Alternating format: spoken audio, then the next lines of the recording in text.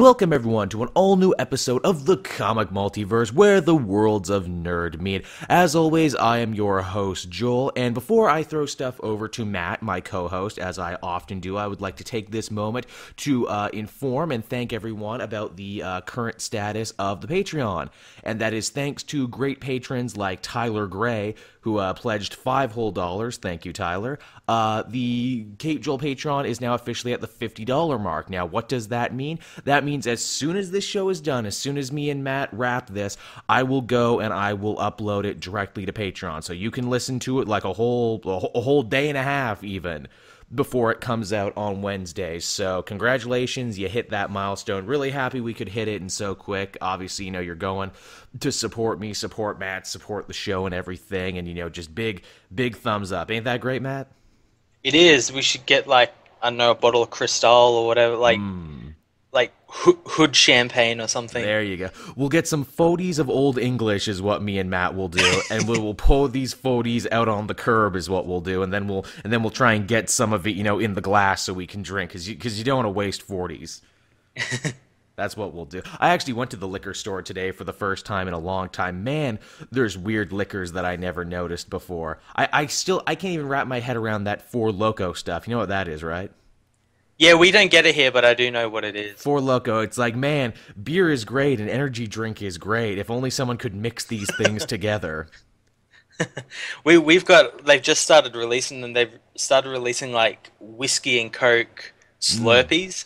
Really? Wow. Yeah, they come in like these little, they're like Capri Sun bags, Jesus. and you just chuck them in the freezer for a little bit. And they obviously, because they have alcohol in it, they don't freeze all the way, so you end up with like a Slurpee. I don't know how long they've been doing this, but Captain Morgan has rum and Coke in a can. Like, you just crack the top on it like you would any other Coke, and it's rum and Coke in a can.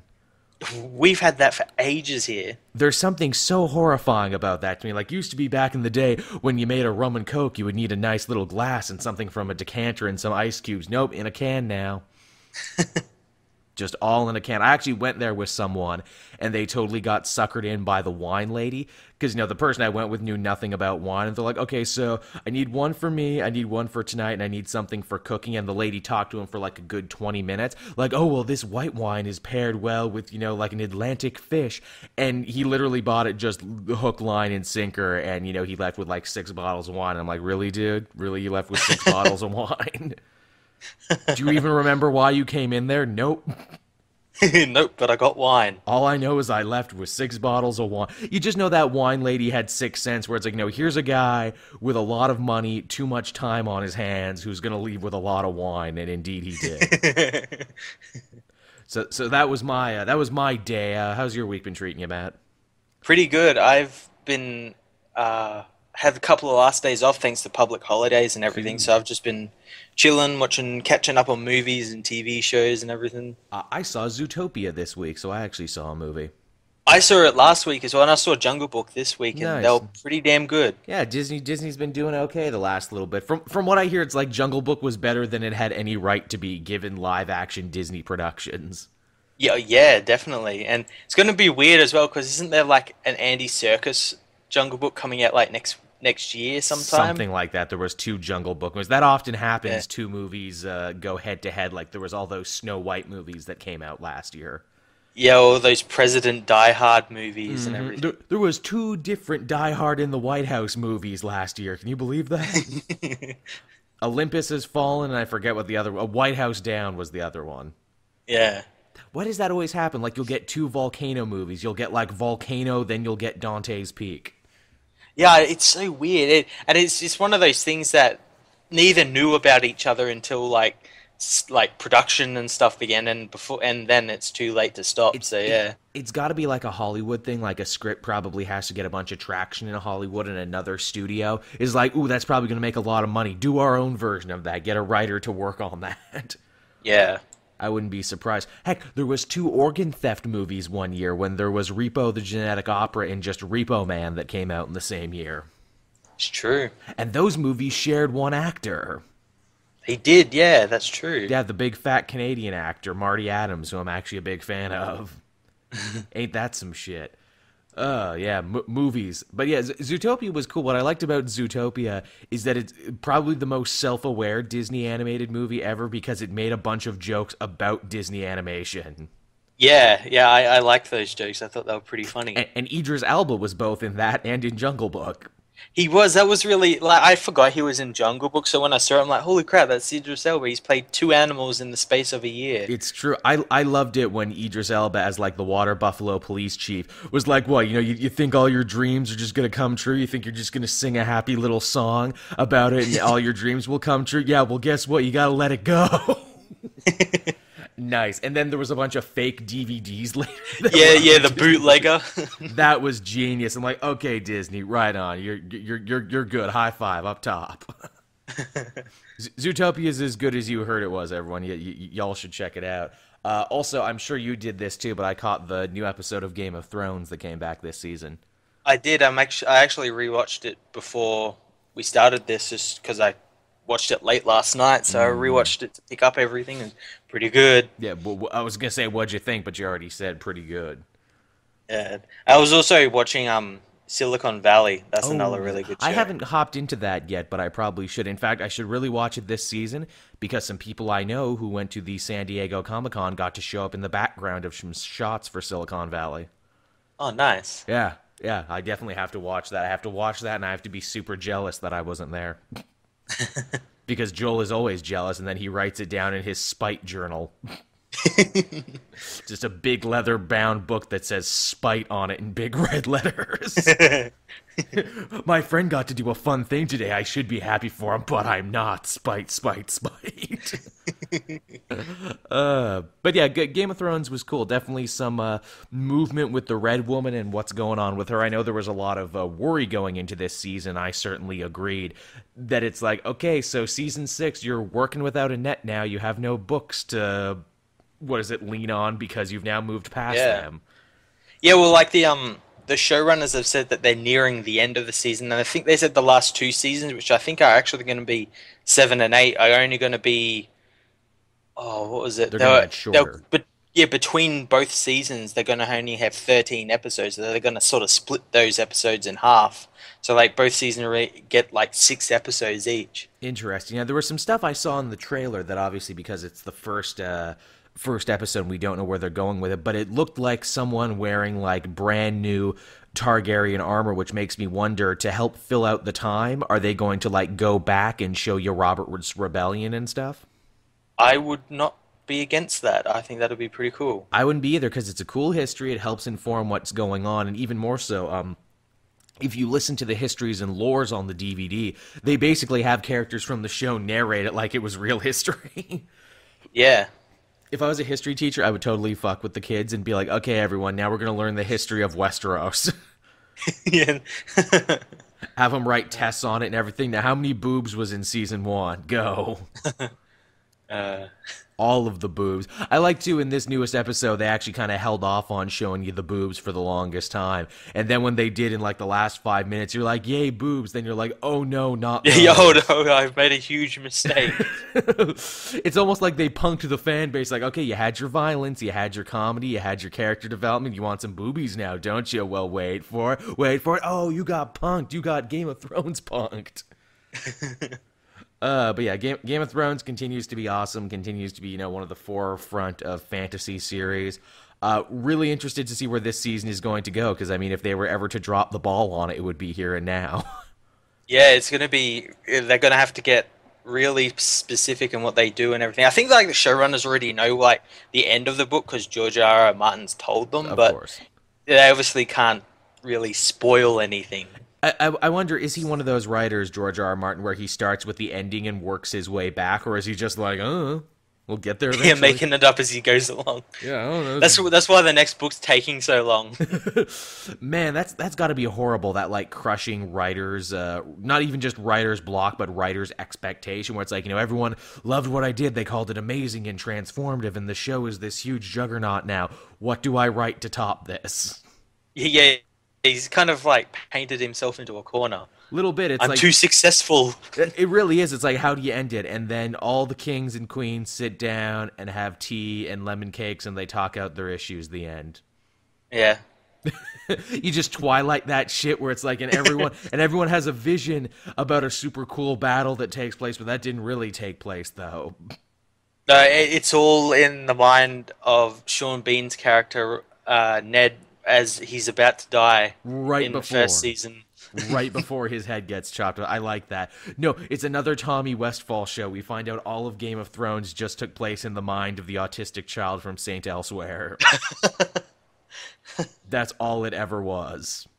Uh, Or no, it's like it's Arya is telling a story to her children many years later, and this is the story she told the Game of Thrones. Geez, Mom, that took you a long time to finish that story. It feels like you stopped in between for like 6 years. Yeah, I know, right? But yeah, that's for the TV portion of the show. We hope you enjoyed that. I know a lot of our fans are probably watching Game of Thrones, and they'll probably appreciate that. And it was also a nice way to ease you into some rather serious topics we're actually talking about here on the Comic Multiverse. I know we're a fun, jokey show, but we would be derelict in our duty if we didn't bring you what was happening in the comic world of news. And the biggest story this week was something actually happening in the Vertigo line of all things. I know we don't talk about Vertigo very much on this show, do we, Matt? no, we don't. Well, apparently the news came down that the Vertigo line is going to be restructuring. Obviously, this happens a lot in comics with different lines and different sub-companies. Even with Vertigo, it's happened many a time before. But the big news is that Shelley Bond, a beloved editor at Vertigo, who's been with the company for over 20 years. She's overseen some of their biggest successes like Fables and Preacher and Sandman and The Invisibles and all this other stuff. She was let go, is the Yeah. thing. She was dismissed. And a lot of people were like, what the hell? Why would this lady be let go when she's doing so good? Now, again, I don't understand the business world. No one really understands what happened behind the scenes. It's not even really the firing itself that is the story. It's what came after the firing. Yeah, a lot of big allegations came out. Some really huge allegations because a lot of these people involved, a lot of people took to Twitter and social media, as is always the case in this day and age. You just don't need to fume and be angry to yourself when you can let it out on Twitter and Facebook and everywhere else. One such of these people was colorist Nathan Farabrin, who you may remember from doing the Wonder Woman Earth 1 book earlier this year. A bunch of people tweeted out their distaste for the firing, and then they started to turn, the conversation kind of turned to, why would this lady who we all love get fired when DC continues to employ, and they didn't say his name for the longest time, but it eventually came out it was Edward Bergazzini, basically Yeah, the Berganza. editor. Berganza, yeah, you would know better than me because he's the editor of all the Superman books. Yeah. And a lot of allegations got thrown his way saying, why would you fire the nice lady, but you would keep Berganza in power, who, by all account now, everyone is saying is something of a scumbag and a repeat sexual harasser. Yeah, a lot of people have actually come out and mentioned him, so there's something going on. There was a big article that got shared around. I can't remember what site it was from. I think it might have been Comic Book Resources. Basically got shared around with all the allegations, and it paints a really distressing picture, even more distressing. Oh, sorry, it was Bleeding Cool and The Beat. Want to give credit where credit was due. Yeah, they were the ones who were circulating stories about. I know I heard about it because Dan Slott, of all people, retweeted one. And perhaps the most distressing thing to come out of this is that one of the not-so-secret secrets of the DC offices is that the entire Superman line, the entire Superman offices have a no women rule in the thing. Yeah, that's kind of weird. That's really messed up. And people are thinking is that like a human resources thing where it's like, well, if we just don't have any women there, then this guy can't sexually harass anybody. And if so, wow, is that fucked up? That you would it is totally fucked up. That you would rather have something like that in place than just fire this dude. And then, the allegations got even weirder.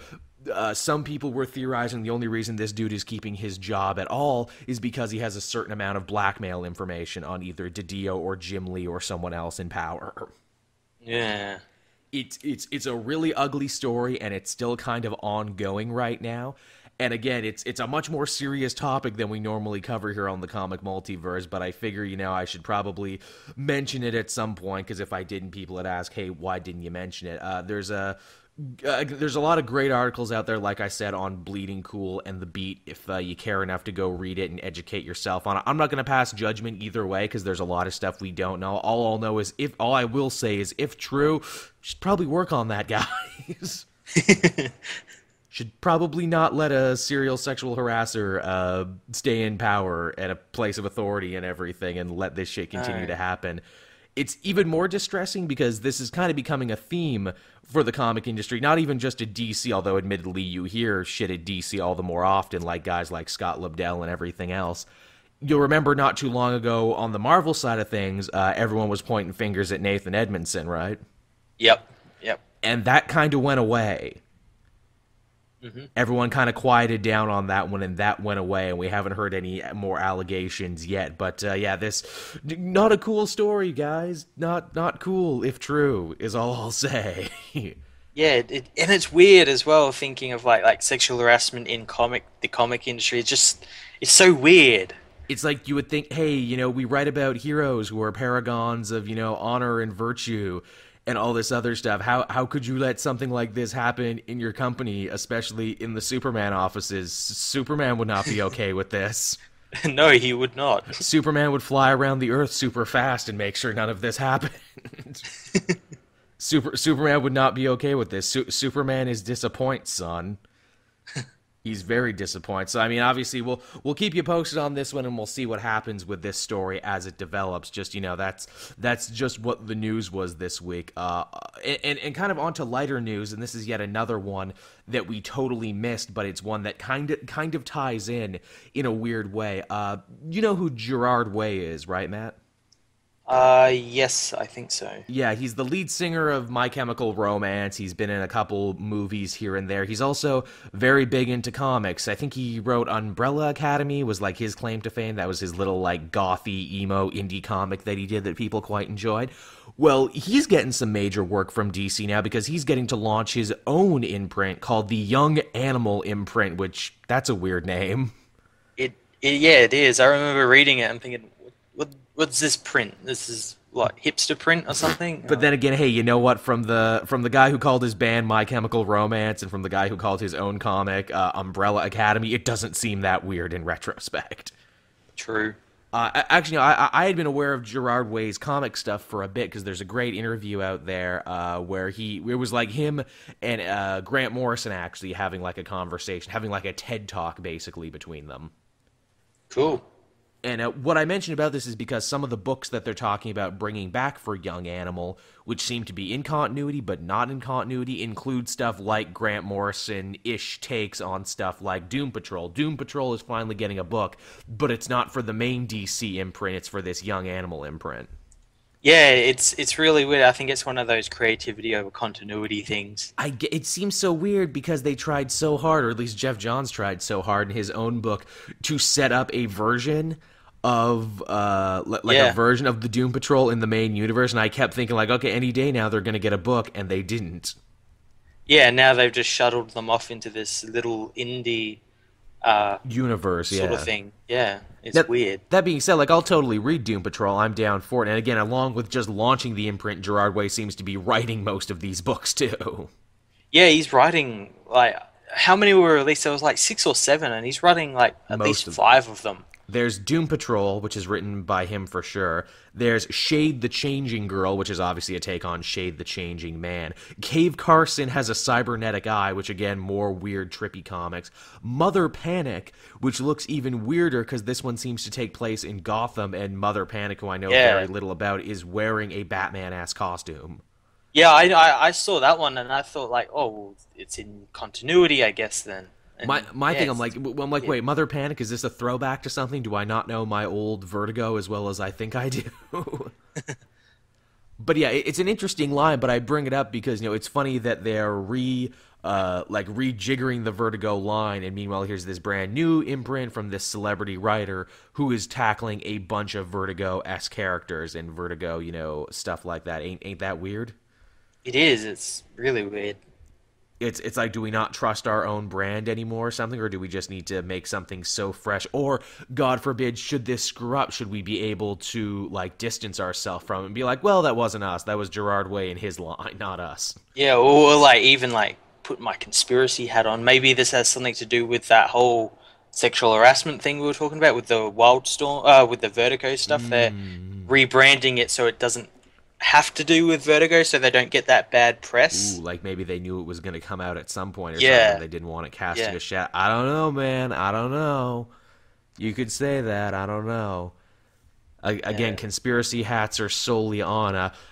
I mean, like, I'm interested in some of these books. I mean, I can't say I've read anything from Gerard Way. I've just heard him talk about comics and everything, and he seemed passionate about it and whatnot.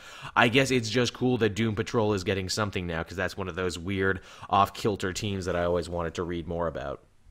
Yeah, it's DC's X-Men. Yeah, DC's X-Men, more or less, which is totally a missed opportunity where it's like, come on, guys, you couldn't do something with your own X-Men team? I'm sure I've mentioned it before, but one of my favorite crossovers is actually a Secret Six Doom Patrol crossover. Nice. They're fighting each other, and they're like, look, why are we fighting each other? We're the freak outcast villains, and you're the freak outcast heroes. We should be working together, man. The Justice League doesn't respect you in the same way the Secret Society of Supervillains doesn't respect us. Let's team up and be BFFs. They didn't, but it's a fun story.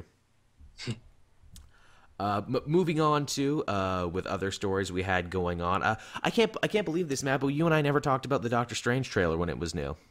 I know it was weird. It fell on a really weird day, though. It did. It did. It was like the day before, and I think I had already typed up my news, and it just kind of slipped my mind when Showtime started. Yeah. What'd you think?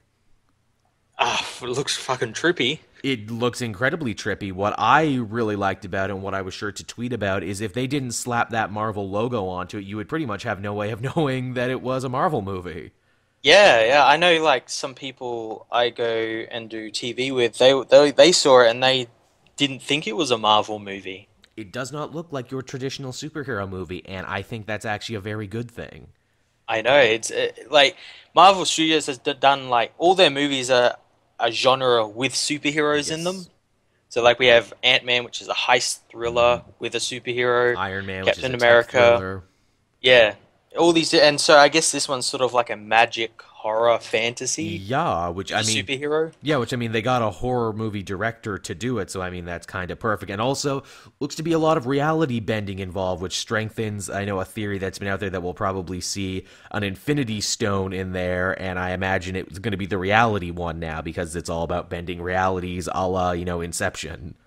Yeah, well, a lot of people suspect that Stranger's Eye of Agamotto is actually a reality gem. That would make a lot of sense.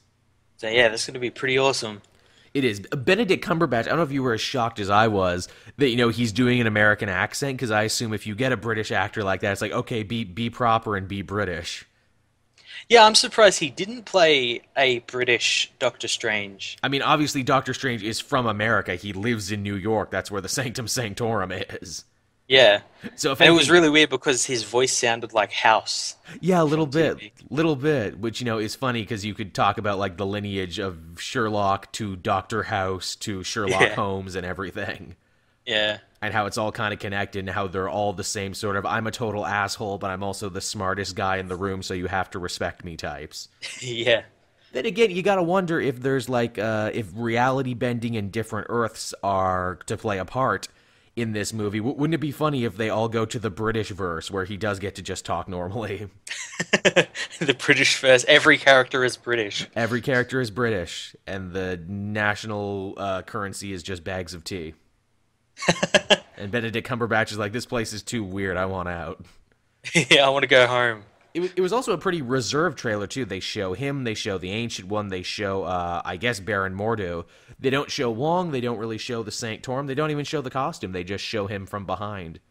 That's really what a teaser trailer should be. Mm-hmm. I'm glad they didn't like go full out and Batman versus Superman trailer it where they show everything and the bad guys and everything. It's just enough to draw you in. Yeah, and definitely to get people interested. And I think they are interested now, where it's like, what is this thing? And how does Iron Man tie into this thing? Yeah, it looks so weird. How does Iron Man tie into this weird Inception world? This weird bearded wizard man. and weird bald Tilda Swinton. Which actually does kind of bring me to the next piece of news here, which I kind of bottled together, so it was actually fitting that we talked about the trailer now. Robert Cargill, who is the writer of the Doctor Strange movie, you may actually know him as Massa Worm over on Ain't It Cool News, because before becoming a movie writer, he was actually a movie critic.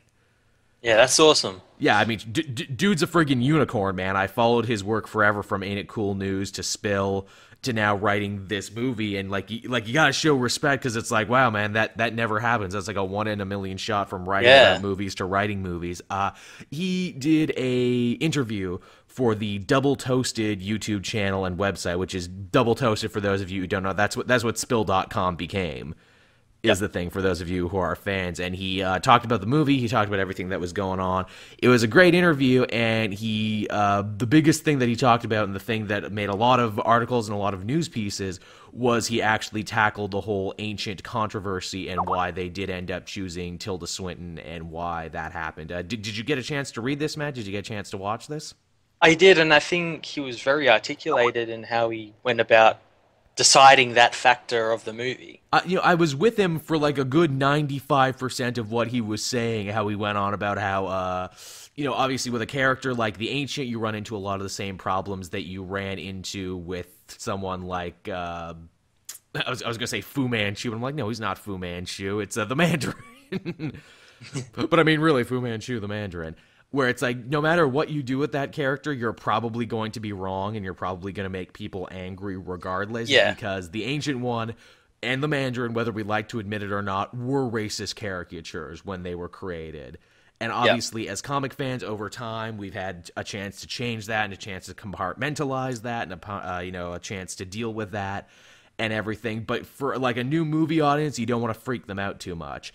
And obviously one of the big complaints with the Ancient One is, well, isn't this stealing a job from a hardworking Asian actor who could pull this off? And to which Cargill said, well, not only is the Ancient One Asian, but they're Tibetan. I mean, what are we supposed to do? Were we supposed to cast a prominent Chinese actor in that role? No, of course not. That would be horrible. That in itself would also be a bit racist as well, because you're thinking like a Tibetan is just, he's just a Chinese guy, Yeah, saying that would be even more racist and offensive, and especially because, the long animosity between the Chinese and the Tibet people and everything. And he said, too, it's like, do we cast a Tibetan actor, and do we get really political with it? Even though doing so could probably make it so that our movie couldn't be shown in China, which is the second biggest movie market in the world. Would we be willing to fall on that landmine? And he said that him and Scott Derrickson eventually settled, okay, if we're going to get in trouble no matter what we do with this, let's just cast a really cool female actress who we like. And so that's why they went ahead with Tilda Swinton. Yeah, and really, like, it doesn't really matter in the long run, because it's the Ancient One. Ancient One's like this magical, mystical being. It can be whatever it wants. Exactly. Well, I know I always bring it back to Venture Brothers. I love Venture Brothers' Ancient One stand-in character, voiced by H. John Benjamin, who is just constantly changing shapes at all time. Yeah, he's like a three-headed dog, and then he's Santa. Yeah, Santa. He's Santa. Yeah. He's Byron Orpheus's ex-wife, Byron Orpheus, who is just that show's version of Doctor Strange. But yeah, I was with him 95% of the way, and then he said some other stuff where I'm like, oh, you should have worded that better, or, oh, you maybe shouldn't have used that word, and I think that's why a lot of people were getting mad at him this week. I say, much like the other story, make up your mind for yourself. I'm just, reporting the news. Go watch the Double Toasted interview. It's a great interview. And make up your mind for yourself if you are so interested. But yeah, like I said, I was with him for 95% of what he said, and saying how, it's an uphill battle. And really, it's so funny that in Marvel we've had two of those cases. We've had the Mandarin and we've had the Ancient One. Yeah. I wonder, too, if the Ancient One will end up like the Mandarin, in the way where it's like, wow, this was a great character and, a great new direction for it, but, it didn't have the name of what I want, although that's not true, because she is going to be called the Ancient One, so I don't know. Yeah, it's going to be weird. It is going to be weird. I like Tilda Swinton. She's a good actress. I've been on the side of that casting for a while, but, either way, let's move on from there to our final news story. And oh man, friggin' Showtime came quicker than I thought. The final X-Men trailer came out today. I didn't watch it yet. Oh, it's not really an X-Men trailer. It's like X-Men, Jennifer Lawrence's life. Well, hey, they do write those movies dependent on who's up at the moment, and Jennifer Lawrence is very up at the moment. She's so up that she is now the leader of the X-Men. Is Mystique really the leader of the X-Men? Yes. That's Yes. amazing. From never being an X-Men in the comics to now I lead the X-Men. This whole trailer is based around her deciding to be the leader of the X-Men, and it's like full of like dialogue that's like really choppy trailer dialogue, Right. and yeah.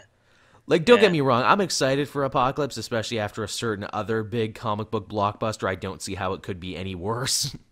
Yeah, that's true. That's true. I think it will do just a fine job, and honestly, after something like that, just a fine job is good enough for me. Yeah, yeah. I mean, not everyone needs to change the game, Matt. Not every comic book movie needs to be a consummate game changer. Sometimes, if you're just, adequate, if you just do the job right, and there's some cool shit in there. The Blob is going to be there. We saw that. Yeah, and Wolverine. And Wolverine. Okay, see, I was gonna end with that, but yeah, I didn't watch the trailer, but my entire feed was filled with Wolverine claws. So, what looked to be the only movie where we weren't gonna get Wolverine, he's gonna be in it. And what really surprised me is the trailer. Like, we only got that one shot of him. I'm surprised they didn't, have him in most of the trailer. They're learning slowly but surely. They're learning. I think it's gonna be a cameo, though, considering how little we've seen him and everything else. I'm gonna guess it's a cameo. Yeah, and I also brought this up after I watched the trailer. So, like, at the end of Days of Futures Past, Mystique is the one who pretends to be Stryker and gets Wolverine into the Weapon Plus program, but here she's good guy X-Men leader. Well, So, she yeah. did it because she knew it had to happen, and he needed to get the metal on his bones for time to make sense. But how'd she know? But she was in Days of Futures Past, Mystique was the old Mystique, the 60s Mystique. She didn't know about Wolverine. I don't even think they, like, knew about each other. Mystique also has the power to see the future now. I wouldn't surprise considering that she was the plot device in Days of Futures Past. I would not put it past Bryan Singer. It's like, oh, now she can see the future. You see, because turning into people means you know what's going to happen with those people, and you just got to stretch the power. You just got to stretch the power for as long as it'll go. Is what you got to do. Yeah. And I guess she's not Nightcrawler's mother anymore either. No, I guess not, because now they're the same age. That's it. Retcons are weird. Time travel is weird. Comics are weird. Yeah. I bet Cyclops dies in the movie as well. Wouldn't that be the ultimate kick in the junk? Here, we reset time. We brought back all the X-Men you like, including Cyclops dead again. Well, I saw this picture that I found it fucking hilarious. It was like a banner, and it was Cyclops using his rays, but Jean Grey was standing behind him and like holding his head like a gun, like position like turning his head to where she wants it to be fired. I thought that was hilarious. That would be perfectly fitting because they're downplaying Cyclops' importance in the comics right now too. Even the young Cyclops, who they bent over backwards to make sure he was the only Cyclops, now he's starting to not do anything. There was the newest issue. He's all hurt in the hospital because he had a fight with Toad and everything. Yes, he got beaten up by Toad. And you're thinking to yourself, okay, well, he's leader, right? So what are they going to do? No, Young Beast is actually leader of this team. And he starts making a bunch of important decisions, and I'm like, wow, time-traveling Scott can't even be leader of his own young X-Men team. Awesome. Even in like the movie, Beast should be the leader because like he was with Charles like through Days of All the Futures way. Past and everything, and like looking after the school and everything. But no, we'll just get this woman who tried to kill the president to be the leader of the X-Men. Because she won an Oscar or something. Again, like I said, the X-Men movies are written to who's doing better right now. If Nicholas Holt's career was doing a little hotter right now, I'm sure they'd write the whole movie around him. Oh yeah, definitely.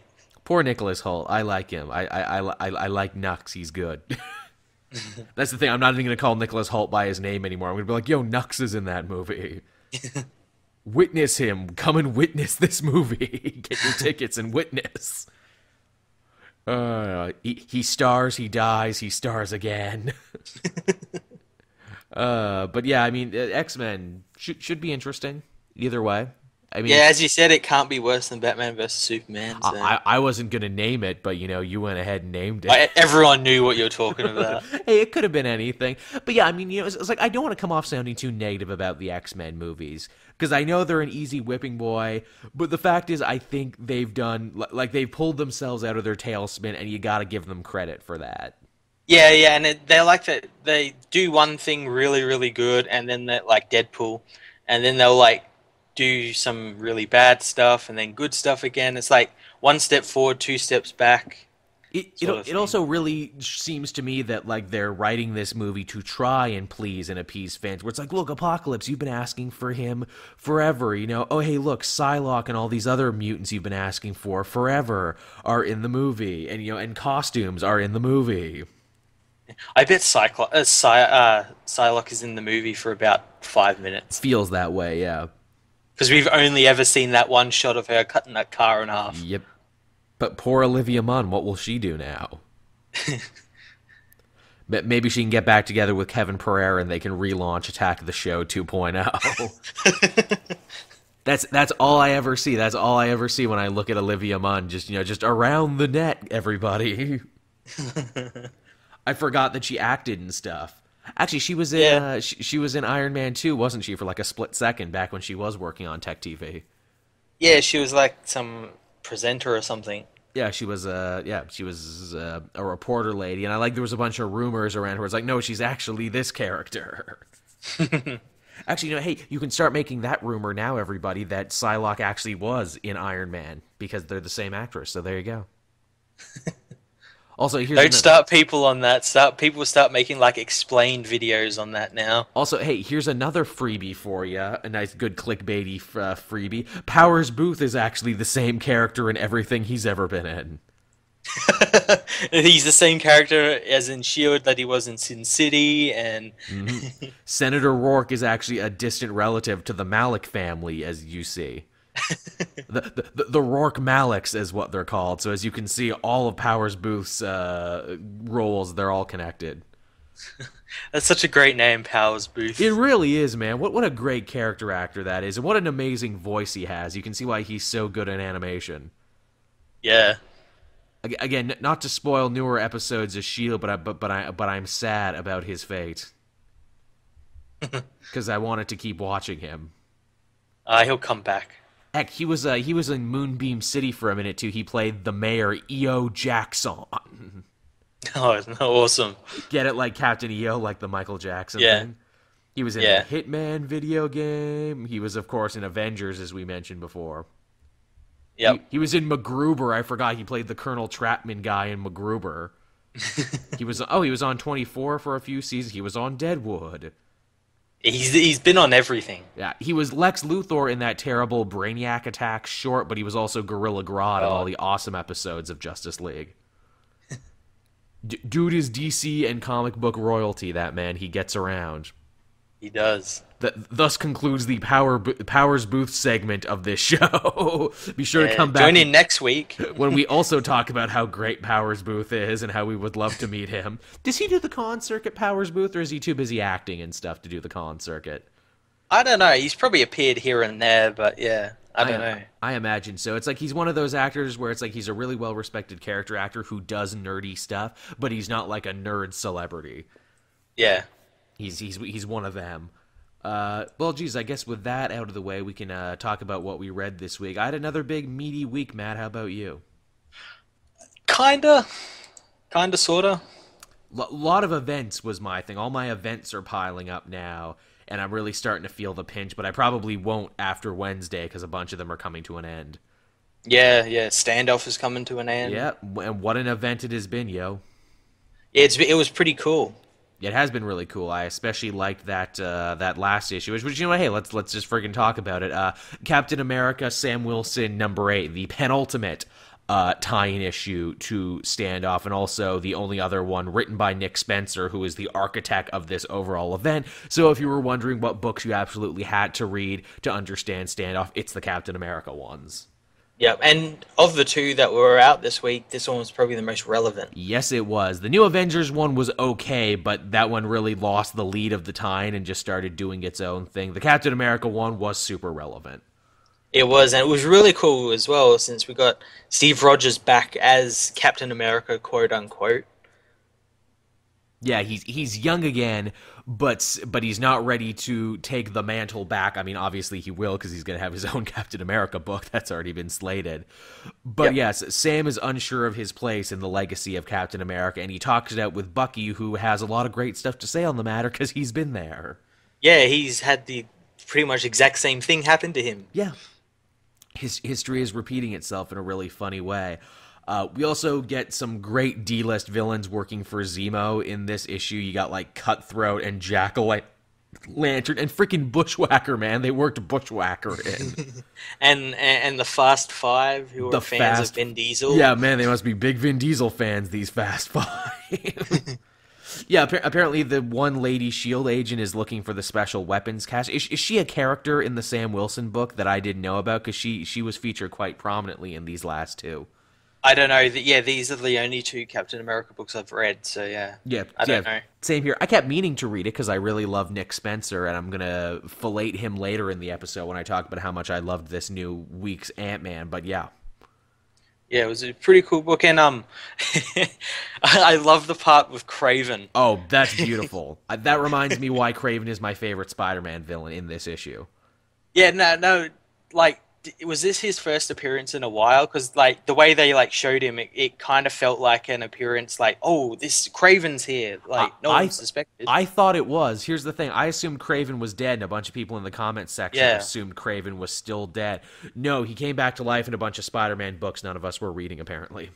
Oh, okay, then, cool. They brought him back to life. What I love, too, is that obviously because all the supervillains have, like, really menial jobs within Pleasant Hill, he was the zookeeper. Yeah, I thought that was awesome. I'm like, that's brilliant. I love it's not only enough S.H.I.E.L.D. had to lock people up and give them, like, fake existences, they had to give them ironic fake existences. Let's make the Red Skull a priest. That's funny. Let's make Craven think that he's a zookeeper. What about Crossbones? Trucker.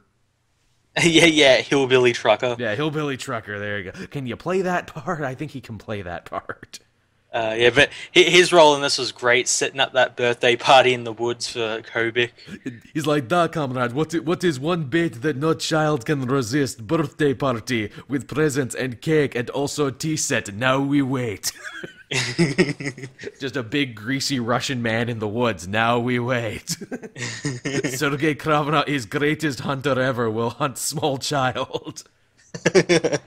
I say in my review, I'm like, dude, this birthday party trap, this is just like a step above having a white panelless van. Well, that's the secret. Like, next issue, we're going to see him, like shove her into a van. It's like all the other heroes have, like, Batmobiles and Aeromobiles. Craven has the kidnapping mobile that's just a white van. Yeah, a white windowless van. Duh, come to Craven's free candy van. Where nothing bad ever happens. Man, I bet Craven would have a sick-ass van. It would probably have, like, leopard print and everything on it. Yeah, it has got, like, an airbrushed, like, picture of him, like, wrestling a tiger or something on the side of it. Because it would be like a Rush album cover just with him fighting a tiger. I agree. I paint mirror myself is good now. Oh, Craven, you so crazy. But yeah, that one was interesting. The other time was New Avengers number 10, which, man, I will say this for standoff. You can't say it didn't have long-reaching events in all these different Avengers books. They basically blow up the New Avengers team in this issue. Yeah, and as you said before, it didn't really have anything to do with Pleasant Hill. It was really doing its own thing. I mean, really, the only thing that tied it to the event was Rick Jones, because they were harboring him. Yeah. Rick Jones literally fucks off near the end of the book, assumedly to come play a part in the finale. Yeah, well, I think he was on the cover of the finale, so yeah, he's going back to Pleasant Hill while the other ones retreated to Avenger 2, which is like another island where Cannonball's hanging out. In the Savage Lands, which is funny, I know you haven't been reading the Uncanny X-Men book, but Magneto's new base of operations is also in the Savage Lands. Oh, everyone likes Savage Land all of a sudden. I joked in my thing, I'm like, okay, so you mean to tell me that Sunspot and Magneto are now literally neighbors? They're like waving at each other when they go get their mail in the morning. Howdy, neighbor. Yeah, like, I need a cup of sugar. It's like, what will we do, evil mutants? I know, let's go next door and ask those AIM guys if they can give us some sugar. Also, I think you may have tapped into my Wi-Fi accidentally.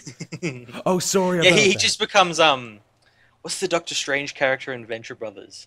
Oh, Byron Doctor Orpheus. Morpheus. Yeah, Orpheus. He just He just becomes that becomes guy. Orpheus. I would love that so much if those books started crossing over and characters were just walking over. Oh, sorry, I walked too far into your base. Man, is it weird? We have the same real estate agent, don't we? Oh god, there's a book right there. Super villain, superhero real estate agent who keeps selling bases to everybody. That'd be amazing. Man, you'll love this property. It's so great. The Masters of Evil used to hang out here. I promise no less than 10 people have been killed in the basement. There's still some henchman blood you gotta spray off, but that's fine. It's a great value.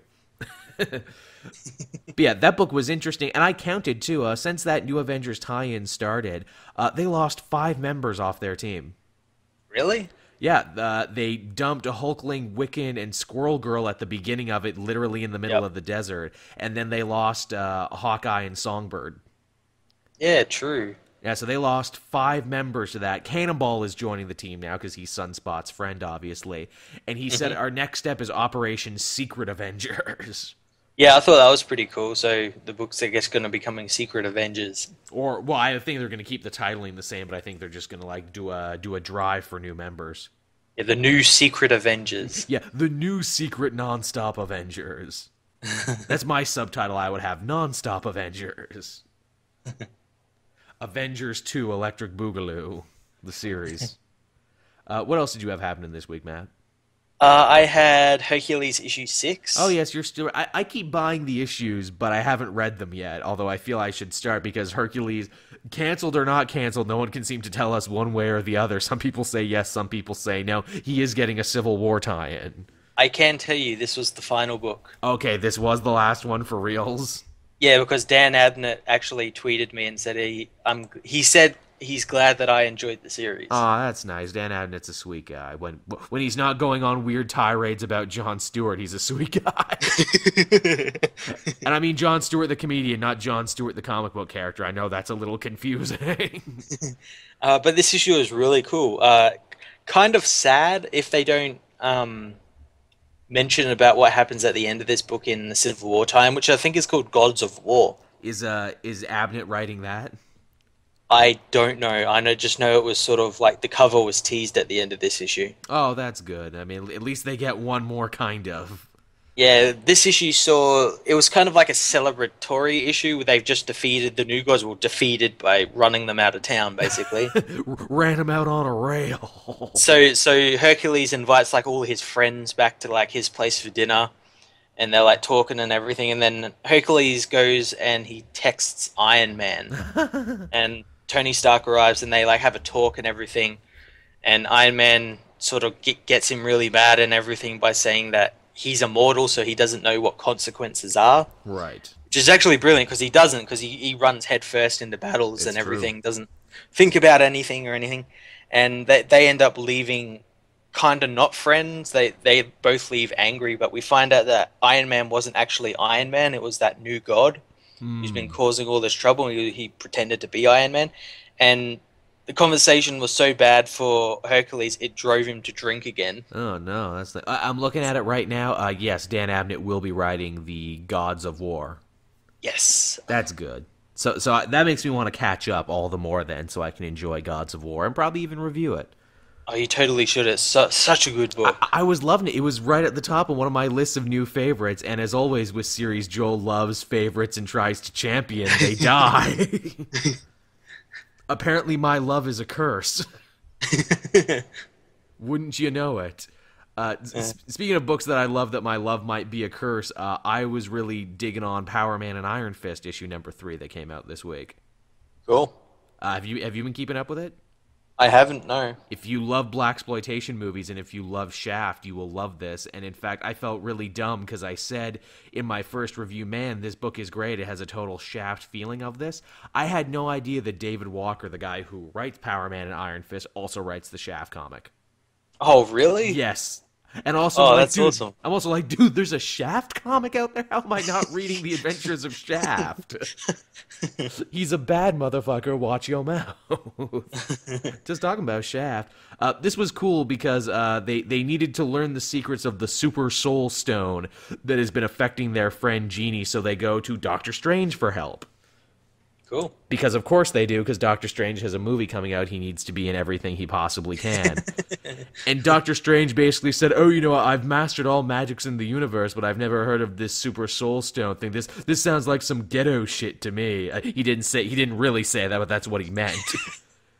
That would have been amazing if he said that. So to get the real lowdown on the Superstone, they have to go to Senor Magico, who runs a sleazy pawn shop, and he's basically Doctor Strange's non-denominational Hispanic counterpart.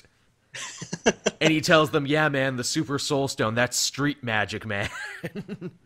Street magic. That's street magic the white man doesn't know about. And I'm like, that's kind of amazing. Well, what is it like made from? They don't say. They more or less say it's like an Infinity Stone, but for black people. And that's why it's been around for so long. I think he seeks to imply that the stone is what gave Run DMC their power. It gave them soul, quite literally. But That's amazing. even though the stone gives you amazing power, it will slowly kill you over time. And I'm like, oh, is that why all great soul artists died young? Aw.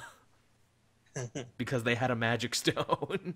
And the whole time, too, Danny Rand being the dumb white person in the issue is like, I don't know, man. I don't think the Super Soul Stone exists. If Doctor Strange doesn't know about it, then it's probably not real.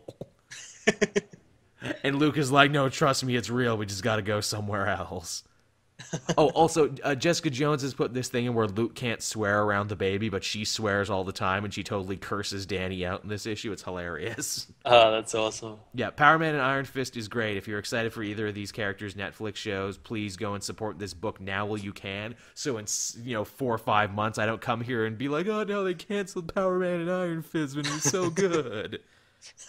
I even say that at the end of my review. I'm like, please don't let what happened, or please don't let this book happen the same way what happened with All-Star Western and Batwing and Talon and Fearless Defenders and She-Hulk.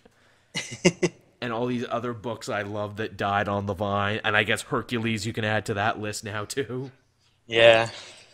So yeah, that was Power Man and Iron Fist. What else did you have happening, Matt?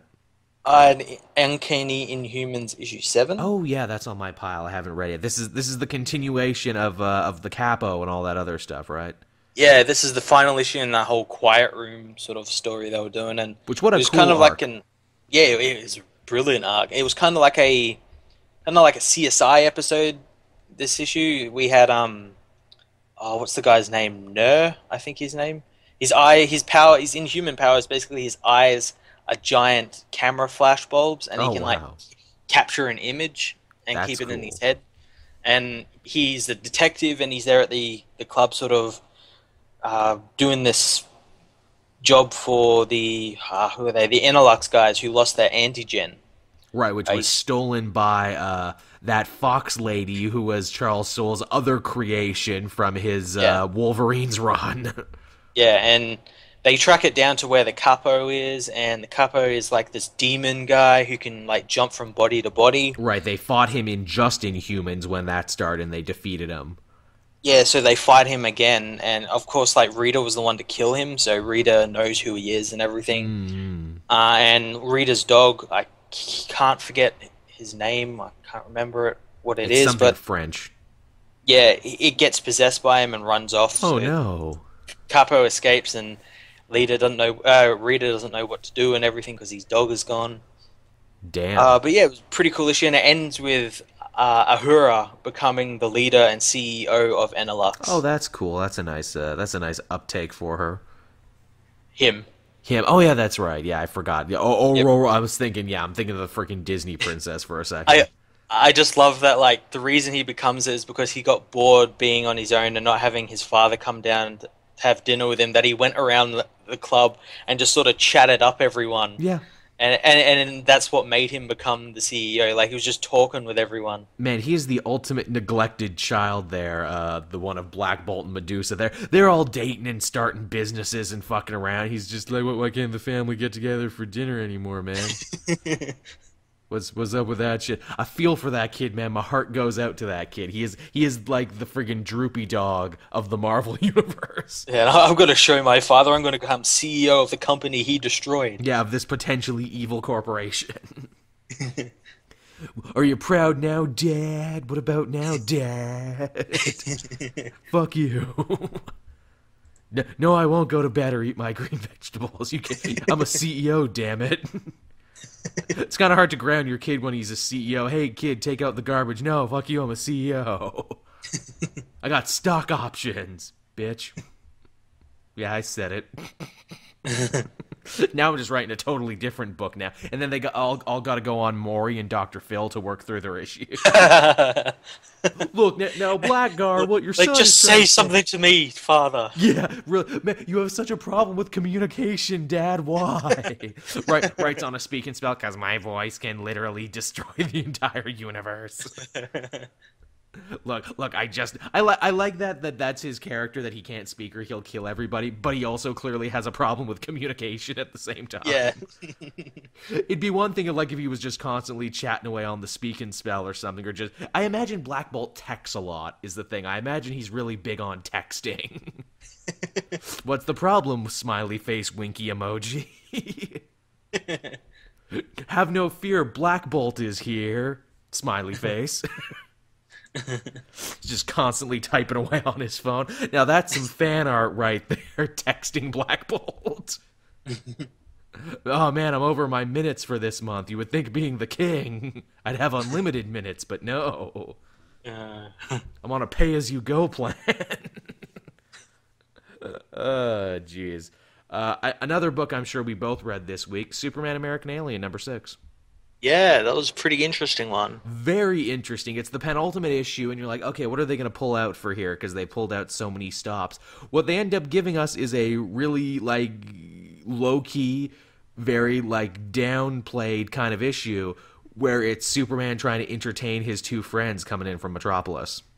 Yeah, the thing with this one, I liked it, but it felt the most Max Landis issue out of all the other issues. Because he was clearly writing himself and his friends. Oh yeah, definitely. That's clearly like Clark and that don't go to bloody hipster photo galleries and visit a very effeminate Jimmy Olsen and... Well, it's funny. I'm surprised more people didn't blow their top over that thing, what with the internet being the way it is. A lot of people were weirdly more okay with this than they were with Black Jimmy for the Supergirl TV show, which I find hilarious. I guess because they're very well aware that this is an Elseworld, I guess. Yeah, I'm okay with it. I just don't understand, like, why change him? Because everyone is changing Jimmy everywhere, apparently. Yeah, but that's the thing. There's, like, no need to change him. He's fine as he is. Like, yeah. Well, because he needed to be an effeminate black man so they could get them to the art gallery in the first place so they could have art gallery shenanigans. It is a really interesting idea that they're playing with here, is that, it's the classic, you move from a small town to a big city and all your old high school friends like, you changed, man. You got a swelled ego, man. Yeah, that's really what this issue was like. It was, but with the added caveat of, like, look, in this new universe... Everyone in Smallville knows your secret, Clark, and we are terrified not only for you, but for ourselves, because if someone finds out your identity, they will punish all of Smallville for it. Yeah, and also, that there's a difference between Smallville meth addicts and things like Bizarro and Parasite and everything. I love that line. Yeah, that's great. That was good stuff. Yeah, it was an interesting issue. The one thing I was not expecting is when the friggin' Green Lanterns showed up. Yeah, that really, like, kind of caught me off guard for a little. I thought, like, oh, he's just going to go up to the moon. And, like, I originally thought, like, the moon was going to be his Fortress of Solitude. Right. Like, that was where he was going to set it up in this and be a bit different and everything, where he can actually overlook the world and everything. But yeah, Green Lantern. Not just any Green Lantern, Abin Sur, who is still alive at this time, we find out has actually been keeping tabs on Earth and Clark, which makes perfect sense, doesn't it? It does, yeah. Only with the added caveat of, like, look, I couldn't interfere in anything because Earth isn't technically part of Guardian space yet. Yeah, yet. Yet, man, to think that Abin Sur was so up on everything that was happening with Clark and Earth and everything, but then he died and didn't write this information down for Hal to do anything with. Man, Abin Sur was a shitty bookkeeper, wasn't he? He really needed to write more things down. Yeah, and speaking of like other Justice League members, they mention a bunch of them, and I kind of like I said in my review, I kind of want to see like a Max Landis Justice League book. Me too. Hey, you know what? If this one sells a lot, and I feel like it is, maybe we will get some more. Maybe. I like too that it's Pete Ross who actually brings up the idea of forming a Justice League type group, where it's like, hey Clark, you're not the only person like you anymore. Maybe you should all get together and form a club. Yeah, I liked Pete Ross in this series. Me I thought too. it was really good. I mean, well, he's in many ways he is the audience. He's the guy speaking and in some cases shouting sense. Yeah, true. And also too, he has the added thing, and we all know this guy, the guy who you went to school with, who had like high aspirations, who's like, man, when I get out of this dead end town, I'm gonna do this, this, and this. I'm gonna travel around the world, but he never did, and he just started drinking and just kind of started being shitty. We all know that guy. Yeah. I'm not that guy. I got to do lots of cool things and still stay in my small dead end town. And I'm not a drunk like Pete is. Also, I like to Kenny Braveman was the other guy. He was his other friend from school. Yeah, future conduit. Yeah, future guy who will become a super. I wonder if they'll do anything with that by the time this book is over, because there's only one more issue. Yeah, and also this issue was really weird because it didn't have the one page backup, which Yeah, I was quite has been enjoying hinting this. at Doomsday. It has been, yeah. Maybe that will be the final one. Maybe they've built him up as much as they need to, and maybe he'll be in the last one. Maybe, yeah. But yeah, I mean, American Alien continues to be great. It's going to read great in trade once it's all done. I mean, really awesome Superman story in a time when we're getting a lot of really awesome Superman stories. Wouldn't you agree, Matt? Yeah, oh yeah, definitely. I guess from there we can transition over to the other big Superman story this week, which was Action Comics number 51. Yeah, we finally found out what happened to Supergirl. Yeah, it turns out she was busy making her TV show canon. Yeah, exactly how I said it last week. She's going to be captured by the DEO, but she wasn't technically captured. No, she was working with them and Agent Cameron Chase, who hasn't been seen like since Batman number 500 back in the 90s. I love that, like, in one page spread, they made the entire Supergirl TV show canon. It's like, hey, here's National City, boom. Here's the DEO, boom. Here's this agent lady, boom. Yeah, it is great. They didn't spend too much time. Like, why wasn't Tomasi writing Savage Dawn? Oh, I know, right? Wouldn't that have been cool? Like, he would have gotten the whole story done in like a page. Savage Dawn, what a mangle mess with too many writers and too many tie-ins and no solid way to read the whole thing. I like with this new one, you just got a little shield on the cover of each issue that says 1, 2, 3 and lets you know exactly what it is. Yep, that's what Savage Dawn needed. None of this like truth and then justice and then lies. Savage Dawn and Truth, all lies, that and stuff. videotape. Yeah. But yeah, I mean, cool story. Again, it's all a very like torch passing type thing where he's like, Supergirl, when I die, I want you to become the new hero of Metropolis and basically take my place. I believe in you, and as my father Jor-El was with me, so will I be with you. And he becomes like a big like hologram in the Fortress. Yeah, of that was amazing. That's like, why isn't this Superman in the movies? I know, right? Like, what a beautiful... And again, too, it's funny, I never even liked this Superman until this story. Now I'm genuinely sad he's going to die, because I'm like, hey, he wasn't so bad. What a great job. They make you love him just in time to kill him. Yeah, and then we got more of that mysterious Superman who thinks he's Clark. But clearly isn't. I like he fucks up the, the paper and everything, and Lois has to take him down. Yeah, and I thought, like, mainly because I saw, like, solicitations, I think this guy is definitely the Eradicator. He's showing all the signs of it because the Eradicator in, like, the old Superman stories, he actually thought he was Superman. That would be But I guess cool. they're changing it up to make this guy think he's Clark Kent. And this is Jurgens doing this, and what did Jurgens have a hand in? Yep, Death Superman. And what does he continue to tease for when he takes over Superman, what they're going to revisit? They're going to revisit that point in time. So already putting the Eradicator in there. Ooh, we all might owe Matt a Coke on this one. I think Matt's theory might be right on the money. It feels almost too perfect now. Yeah, it's going to be really interesting, and also like that Doctor Omen's, I guess, trying to make her own Superman. And I'm wondering if it might be Kenan Kong from the Superman, I think it has to be at this point. because she was on the cover of the issue. I think it has to be him at this point. Yeah, so that's going to be really interesting. That will be. I like they're laying the groundwork for this new Superman already, kind of showing like, hey, when you die, New 52 Clark Kent Superman, you don't have to like just put the load of this important work on Kara because you have a whole League of Superman, like the name Super League that this event Yeah. is. Yeah, it's going to be great. You got old 52 Superman and his son who is also super and your cousin and this new Chinese Superman. Yeah, and then there's Batman over there. Batman who's like, I'm in the Super League too. But why? I'm on every team.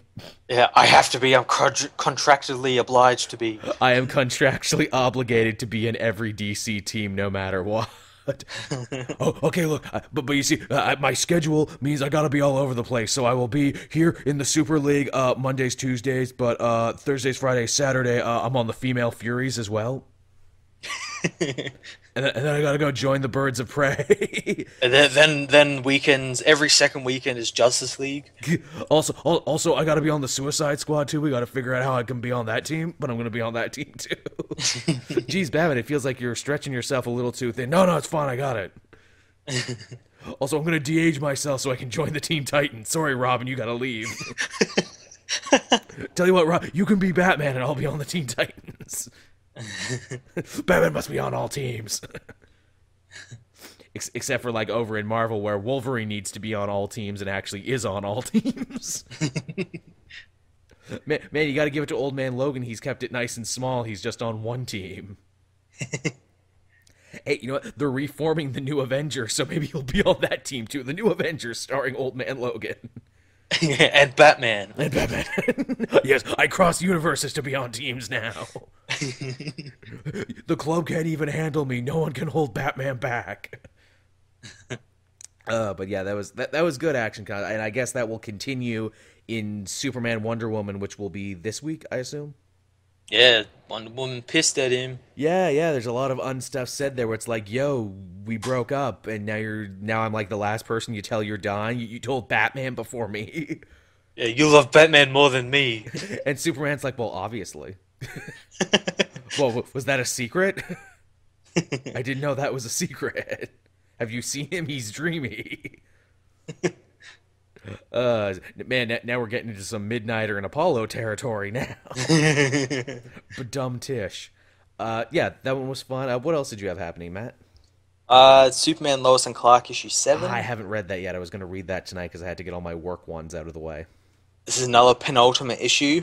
A lot of penultimate issues, huh? Yeah, this was like set up for Super Sons. Oh, is it now? Nice. Yeah, since John has his powers now, he learns his father is Superman, Right, or 'cause he like, was but already not the figured Superman of this Earth. And they sort of tell him about like the parallel universes and like how they're from a different universe, and they came here after Convergence. They actually mention Convergence. And Oh, everything. wow, cool. Yeah, so it wasn't for nothing. It wasn't for nothing. I like in the last issue, which I caught up on rather late as well, when John White is figuring out that he has powers, and he's like, "Mom, why do I have superpowers? And why does Daddy look like this world's Superman? Are you fucking Superman, Mom? Are you fucking Superman behind Dad's back?" I would have loved Lois to be like, "Yes," and you can't tell anybody. And then just for like shits and giggles, his dad shaves his beard and dresses up like Superman and comes to the house. Just to mess with his head and just to make sure he keeps the secret. I love that these parents just fucking with his mind. I can't take it. Speaking of Super Boys and Super Sons and everything, I know when I reviewed Action Comics number 51, a bunch of people asked me, well, what about Superboy? What about Connor Kent? And my answer people is... asking me and don't know. The answer is no one cares about Connor Kent. Not He's living in Rome. and in like a priesthood, so no one cares. No one cares about Superboy, not when we have the much far more interesting John White, who's the actual son of Superman, and when we have this new Chinese Superman who looks to be a young man around Superboy's age.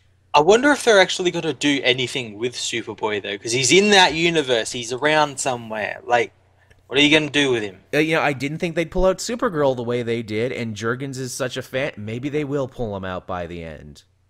Yeah, no. Well, if he appears in Supergirl season 2, I imagine he'll be in a comic They'll somewhere. work him in somehow. It would be Yeah. funny if Dan Jurgens is like, "Look, I'll bring Connor Kent back. I'll bring back the Superboy, but he has to be the Metropolis Kid again." Oh God. He's got to wear a leather jacket. He's got to shave his head like a d-bag, and he's got to start calling himself the Metropolis Kid. Is what we got to do now. Hey, he was like that in Convergence. I'm fine with it. He was. Although I would love how they wrote that organically, where it's like he's just sitting there in the priesthood and he like stops by a shop and he sees like a leather jacket he really likes. He's like, I know what I must do now. I think when I was reading Titans, he was back there for a second too. Like they had like this whole murder mystery plot where he killed a bunch of Durlans by accident, but they transformed into people and he got blamed. And it was a really dumb story, and I stopped reading it. Yeah, the last time I saw him, he was I think the last Superboy issue where he was in the Roman Catholic priesthood, and he went to a Comic-Con, and people thought he was cosplaying as Superboy, Oh wow! and yeah, stuff happened. Superboy is the easiest, laziest cosplay too. While we're talking about this, It is. you just need the black and red shirt and some jeans, and there you go. Yep. It's the easiest one. Also, too, I know another person who this ticks off. Does it tick you off, Matt, when people are clearly wearing a Superboy shirt, which is just the black and the red, and they say, "Oh, look at my Superman shirt," and you're like, "Nuh-uh, nuh-uh, Yep. that's Yep. Superboy, I know my shit." Superman's has blue and yellow in it. That's how you know. Well, it depends on who you talk to. It's true. Could be like muted red and like piss stained yellow And some if you scale. if you're cosplaying as like live action Superman. And some scale. Is it weird that I railed against the scale mail on everyone's costumes for so long for looking like basketballs, and yet now the new Jim Lee redesign for Superman has scale and less red than before, and yet I like it more? It works as comics, doesn't work as live action. I guess that must be the thing. Because I was looking at the new costume the other day, and I'm like, by all right, I should hate this because there's even less red than before, and yet somehow it looks a million times better. It looks fine in comics, but like in live action when they do it, it tends to look really thick, and you're like, well, how do they wear that under clothes? I think, too, it was the little changes, and I know we had a big costume conversation last time. It was the getting rid of the collars and getting rid of the piping that went a long way Yeah. to making him look more traditional. Hmm. And even though, they took away the red on the cuffs and they've given him, like, little V's for whatever reason. He's got little V's now. Yeah. I think because the Man of Steel costume has it. As little V's, yeah. And not to get all weird and everything, but it's like, obviously he's not wearing the briefs anymore, but if you look really hard at Superman's crotch, he's clearly wearing something. It's like his suit top and his suit pants aren't connected. It's like they're made of different material or something. It's like he's wearing one of those weird unitard bathing suits and he just puts his pants on over it. Have you noticed that, or am I just being insane? No, I noticed as well. It's around the belt region as well. There's clearly some sort of texture there to make it so it's not just smooth. Like Superman has a dongus now. He's not a Ken doll. He has to tuck. That was a marching order for the new Superman suit. Bring back Superman's dongus. Look, he's super smart and super fast. He needs to have a super dongle as well. They don't call him the Man of Steel for nothing, Dan DiDio said, looking over the artist's shoulder. Oh, so speaking of Dan DiDio, wasn't there like a little jab at him in a Harley Quinn book this week? I didn't read all of it, but here's the thing: it's Paul Miotti is writing it, and Paul Miotti is best friends with Dan DiDio, so he can bust his balls and get away with it. Yeah, they were. I only saw the panel, and it was someone summoning the demon Dan DiDio, but like they put his name backwards, like how Zatanna speaks. I thought it was pretty funny. Dan DiDio has shown up in Jimmy Palmiotti's Harley Quinn book a couple times, actually. So I'm sure when Jimmy does it, Dan is fine with it. He's like, "Oh, this is friggin' awesome. I like it when you work me into the con," because he knows he's kidding. Because you can make fun of him the only way you can make fun of your friends. But if any other writer or artist did it, Yeah, I could just imagine like some new writer comes in and writes something. It's like, oh, Dan Didio seems to like that. I'm going to do it in my book. And he like calls him into the office and like reams him out in front of everyone. And he brings out the Board of Education, which is just a big spanking battle. Now you know what you must do, right? In front of everyone in the bullpen. Oh no, Dan's handing out spankings again. I love this. I love this fiction we've built around working in the comic industry. That it's some weird medieval spank-focused industry. Could be worse. We could be working in the Superman office. Oh, but dumb Tish, I'm an evil man. I'm sorry. That's where the spanking always happens. Oh no! Oh no! You know, I would say the views and opinions expressed by Matt do not necessarily reflect those of the comic multiverse. But who am I kidding? He's 50% of the show. And I say enough horrible shit. Jeez. What else was happening? I like this now that I'm reading Superman books because we have more to talk about than we ever did. We do. It's great. And it'll be even better when Rebirth starts because I'll start reading stuff like Batman and Aquaman and everything. Yeah, for real. I wonder that'll be a challenge because obviously I want to try and read as much as I can with Rebirth and stick with it. I wonder what books will drop first because obviously we can't keep reading everything. I mean, some will probably be good, but I imagine they can't all be worth keep reading, right? Yeah, it's going to be interesting. Which ones are good and which ones aren't, and which one becomes sleeper hits. Yeah. What was some more stuff I had this week? I had Thor this week, and Thor was weird because in the last issue they had showed Odinson coming back, and they kind of teased his return and everything. Yep. And then this newest issue is literally just Loki telling a story about some stuff he did when Thor was younger. Well, he kind of came back. Yeah, kind of. This was a very weird filler issue wherein Loki just tells a story for the whole thing. And you're like, well, that's a weird one and done. And then they're like, to be continued, come back next week. And I'm like, well, shit. Is Jason Aaron just tired now, or does he just need to, like, you know, string us along until the new Thor movie comes out? Oh, you can only pull so much out of your beard. Even if it is a big, beautiful beard. I told you there's a great Deadpool story where Duggan writes Jason Aaron in there, and Jason Aaron literally pulls a broadsword out of his beard. Yeah. It's an amazing I think he's busy, you know, writing stuff for the new Star Wars books. He's a busy man. He's a busy man with a lot going on. Southern Bastards hasn't come out in a while either. That never comes out, and it is, like, really inconsistent. It is, but it's so amazing I'm actually okay with it being inconsistent. Although I always hate myself when I read an issue where I'm like, man, what an amazing issue that is. Now I'm probably going to have to wait like 2 to 3 months for a new one. Yeah, that's like Dark Knight 3. Didn't, like, something get cancelled on that? The 6th issue, they had to remove it from the solicitations because they're like, yeah, it's not going to be done. It's not going to be done. Everyone let out a collective Yeah. Well, we got issue number 4 coming out this week. Oh, yay. Yeah. Even though it's like there's been so much time in between, I'm like, well, what was even happening? Yeah, no one really cares anymore. They definitely had the heat, they had the fire, and they they waited too long. I mean, Yeah, I'm gonna they keep ruined reading it. it, obviously. Yeah, you're probably like the only one reading it. I mean, I'm gonna keep reading it, obviously, to see where it goes. I think a combination of that and a combination of everyone finding out, like, oh, crazy Uncle Frank didn't really write it. Yeah, everyone's like, oh, so yeah, It was he more. didn't, right? He was told to sit in that corner and play spoons. That being said, Brian Azzarello does an amazing job aping Frank Miller's brand of craziness. Well, it's not that hard. I think anyone can do it. It's like, what would Frank Miller do in this? Not like, what would Jesus do? What would Frank do in this situation? I'd have the Kryptonian Supermen's blowing up a city. Yeah, And, they're gonna wear vaguely Middle Eastern robe, and then they're gonna suicide bomb and themselves. then Kryptonian prostitutes cut off Hal Jordan's arm. And then I make weird allusions to like Islam and the Quran because why not? That was like what we've been saying, where Brian goes out to get some coffee and Frank comes in and rewrites a little bit of it. And then Batman destroys the internet because that's the only way these damn kids will take notice. Batman hates the youth of America, except for Carrie. Carrie's cool. Yeah, she's just prick. She's pure, is the thing. See, I, Frank Miller, have many hang-ups with women. You're either a total whore or you're pure like Carrie.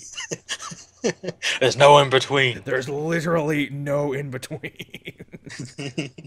I mean, come on, just look at Elektra. I literally put all my fetishes into one character.